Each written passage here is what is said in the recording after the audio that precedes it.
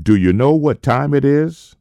It's time for the Workforce Show, where you will learn the latest news about employment trends, current opportunities, and innovative strategies for managing a career on WERA 96.7 FM.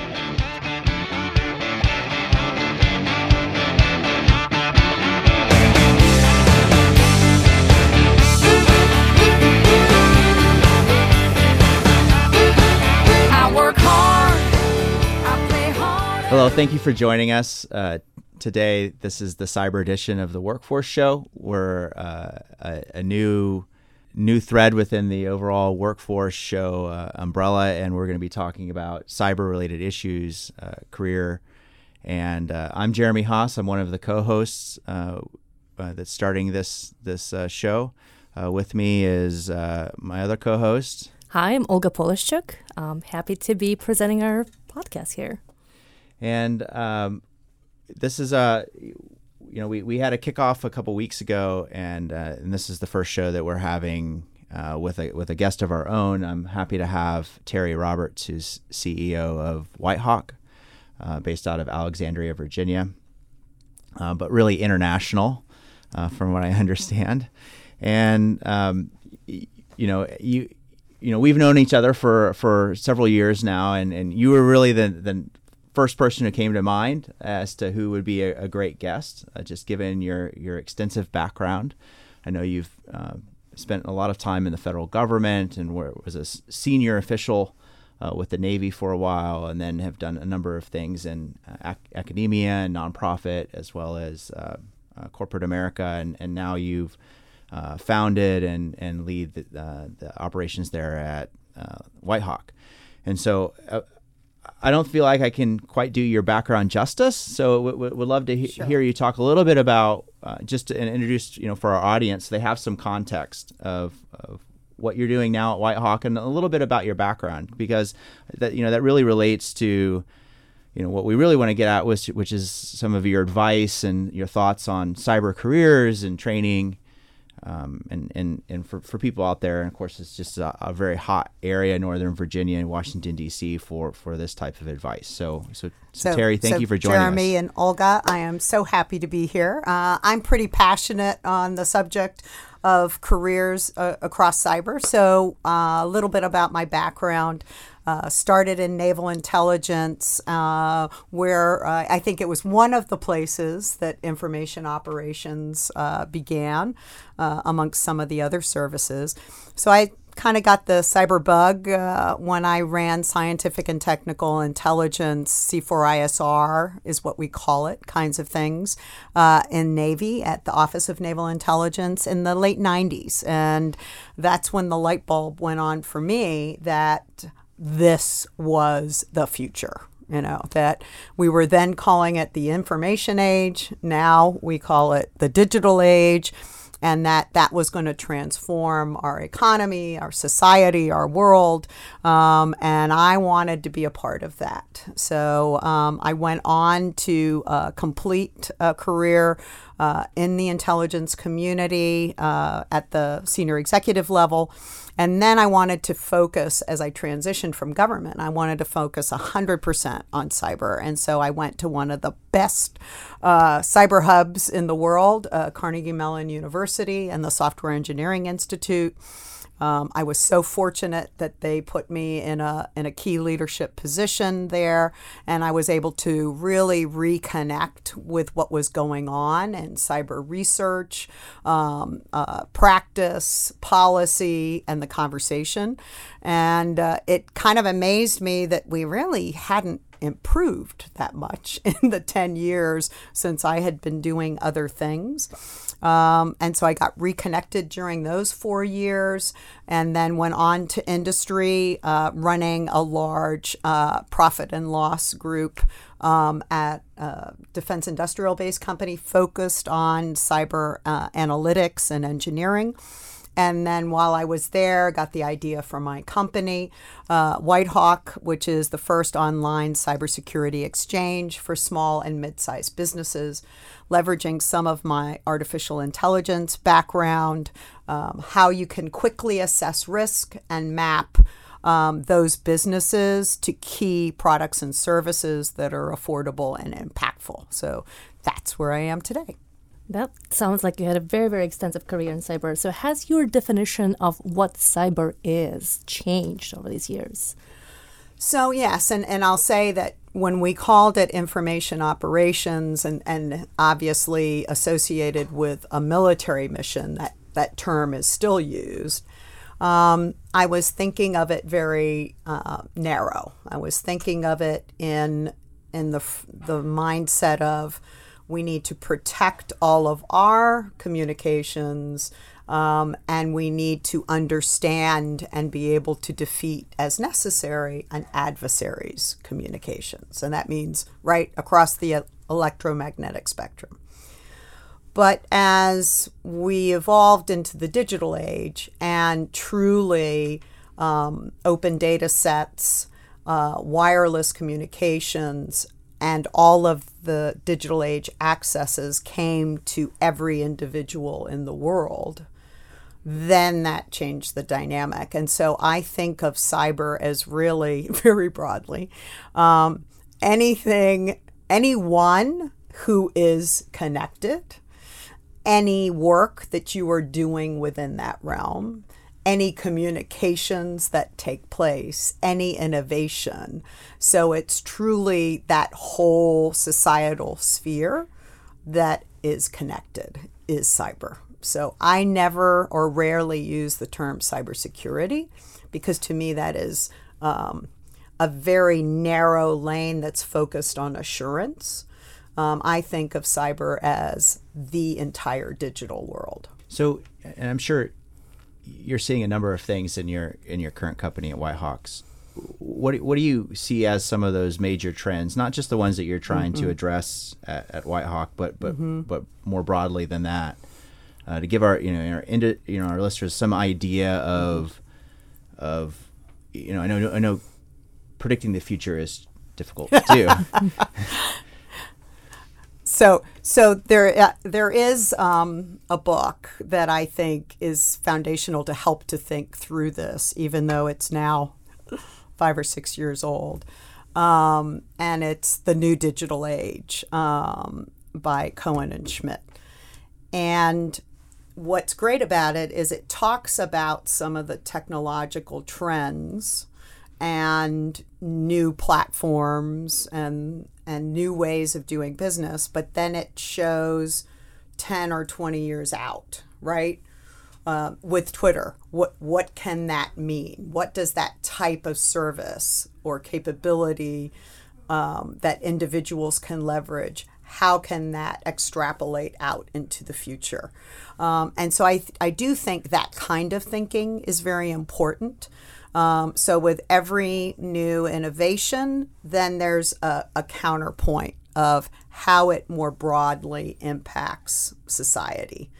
And so if there's any advice I would give, it's don't think in a one-dimensional way about technologies and capabilities. Think about the ancillary effects, but also think about the pros and cons. So one of the things I was involved with the Navy when we took the internet afloat, right, at sea.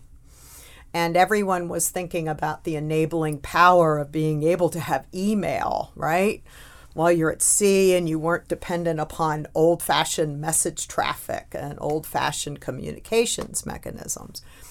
But no one thought about what getting 1 million emails a day at sea was going to mean.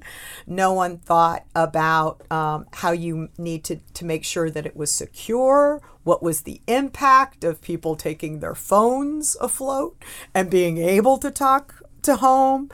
You see what I'm saying? So as you're thinking through it, you need to think in a 360 way, both so that you can get the most out of it, but also so that you don't get done by it.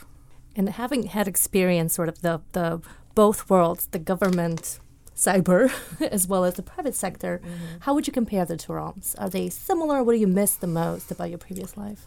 So I love the business world. In many ways, I wish I had gotten into it sooner. just because I think for people who want to take initiative, there's a lot more flexibility, by its very nature. But I also think that the power through business to bring incredible services to make people's lives easier, to make them safer, and to impact a broader segment of society, actually, interestingly enough, I think is on the industry side. Within government, obviously, the mission, both when I was in the Navy, both when I was in the intelligence community, and worked across the U.S. interagency, obviously there are some things that only government can do. And so it's very exciting to be able to work in those fields. But I would recommend to everybody that, hey, serve in one way or another, either for a nonprofit or for the government, but then don't poo-poo industry, because the reason we're the great country I think that we are, and the reason we have an amazing capability across the entire nation, is because we have a good economy, and that starts with industry. So I think a lot of people in government sometimes poo-poo industry and don't see the amazing opportunities that are there. So what do you think I mean, again, seeing the diversity of your background, what do you think it takes to succeed in cyber? Can you just talk a little bit about what that looks like to you? So, the good news is, since the National Initiative for Cyber Education, which I participated in a little bit back, I believe it was 2010, 2011, which was led out of the Department of Homeland Security. And the whole focus was, and it was primarily cybersecurity, but then it broadened, was what are the professions out there that are cyber related? And then what are the skill sets that you need to be able to be successful in those professions? And then what is the training and education that you need to map to that? So I thought that was a very important initial framework. A lot of folks have now, built on that framework over the past decade, but I still think it's a great point of departure because it makes you think more broadly. Instead of only thinking in a very technical, cybersecurity only way, you start going, well, if I'm a lawyer today, even a corporate lawyer, think of all the different ways that the digital age, right, has complicated the practice of law in a corporation.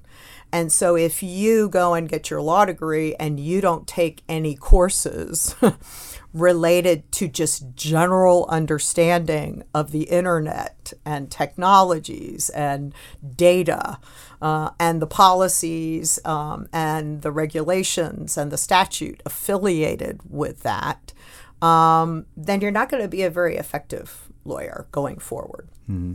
And those who have that foundation, right, will own it because you can't get away from it today or moving forward. And I remember when I was mentoring law students just 5 years ago, it was very difficult for them to find courses, right, that were in this space.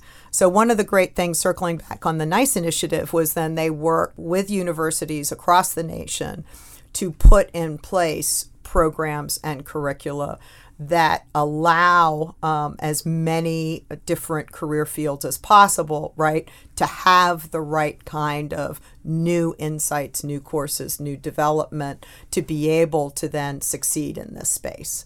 I have to do one shout out for the Naval Academy. I've been on their advisory, their cyber education advisory board since it began, I think, over 6 years ago.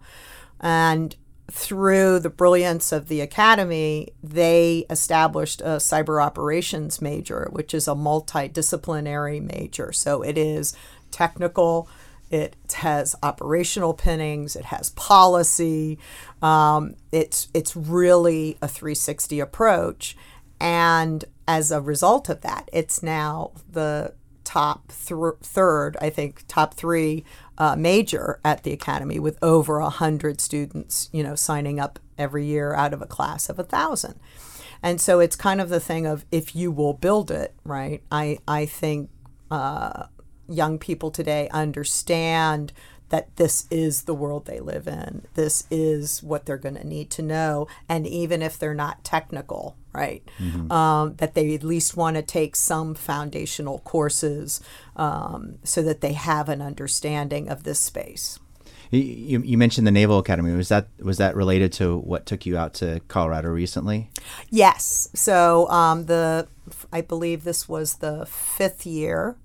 The service academies have had a joint service academy cyber summit where they bring folks together who have both potentially a service background, an academy background, a cyber background, a business background, and bring them together and then being able to discuss some of the key topics of the day.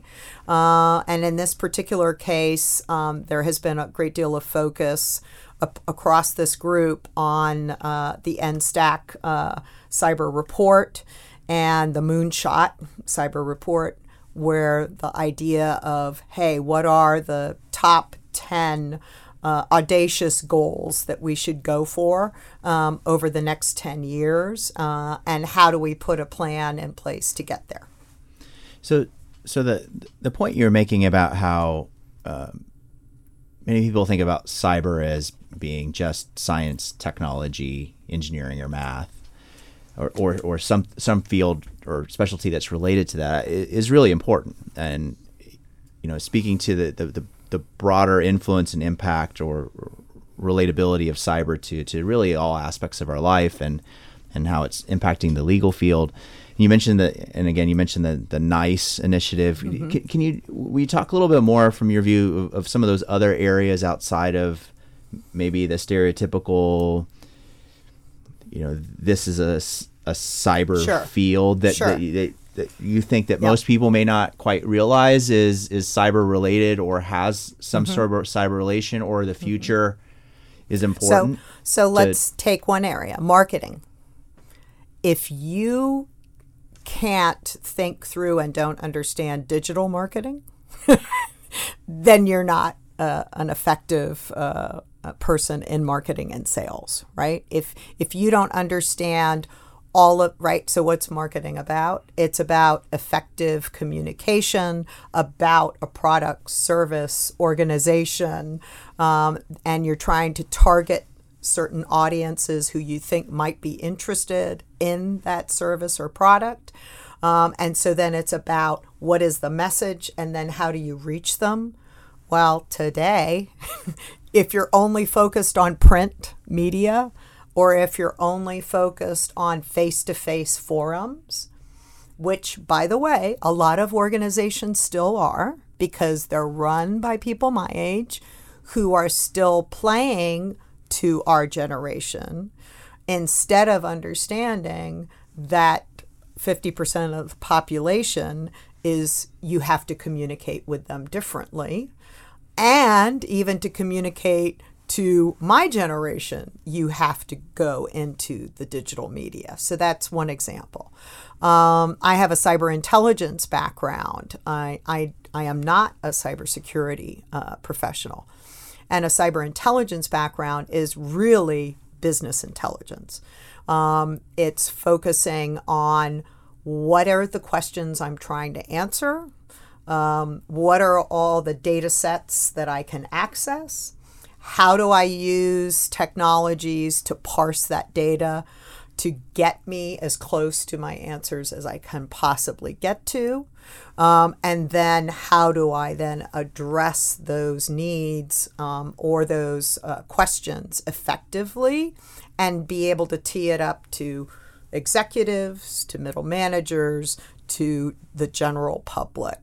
And so that, and then you can apply it to the cyber problem set, meaning cyber-related actors, threats, trends in cybercrime and fraud. How is that impacting the different industries? What are solutions, right, to address those issues?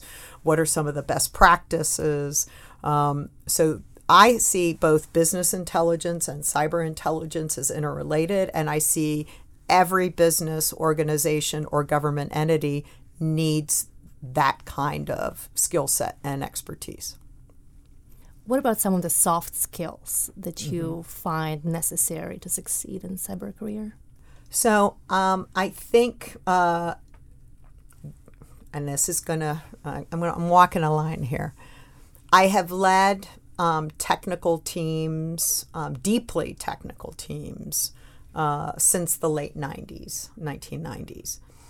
And their brilliance is amazing, but it tends, the majority of all of us, we tend to have areas of expertise. We need people who can look across all of that expertise and be able to connect the dots and be able to map it to what an organization's objectives, business objectives, or mission objectives.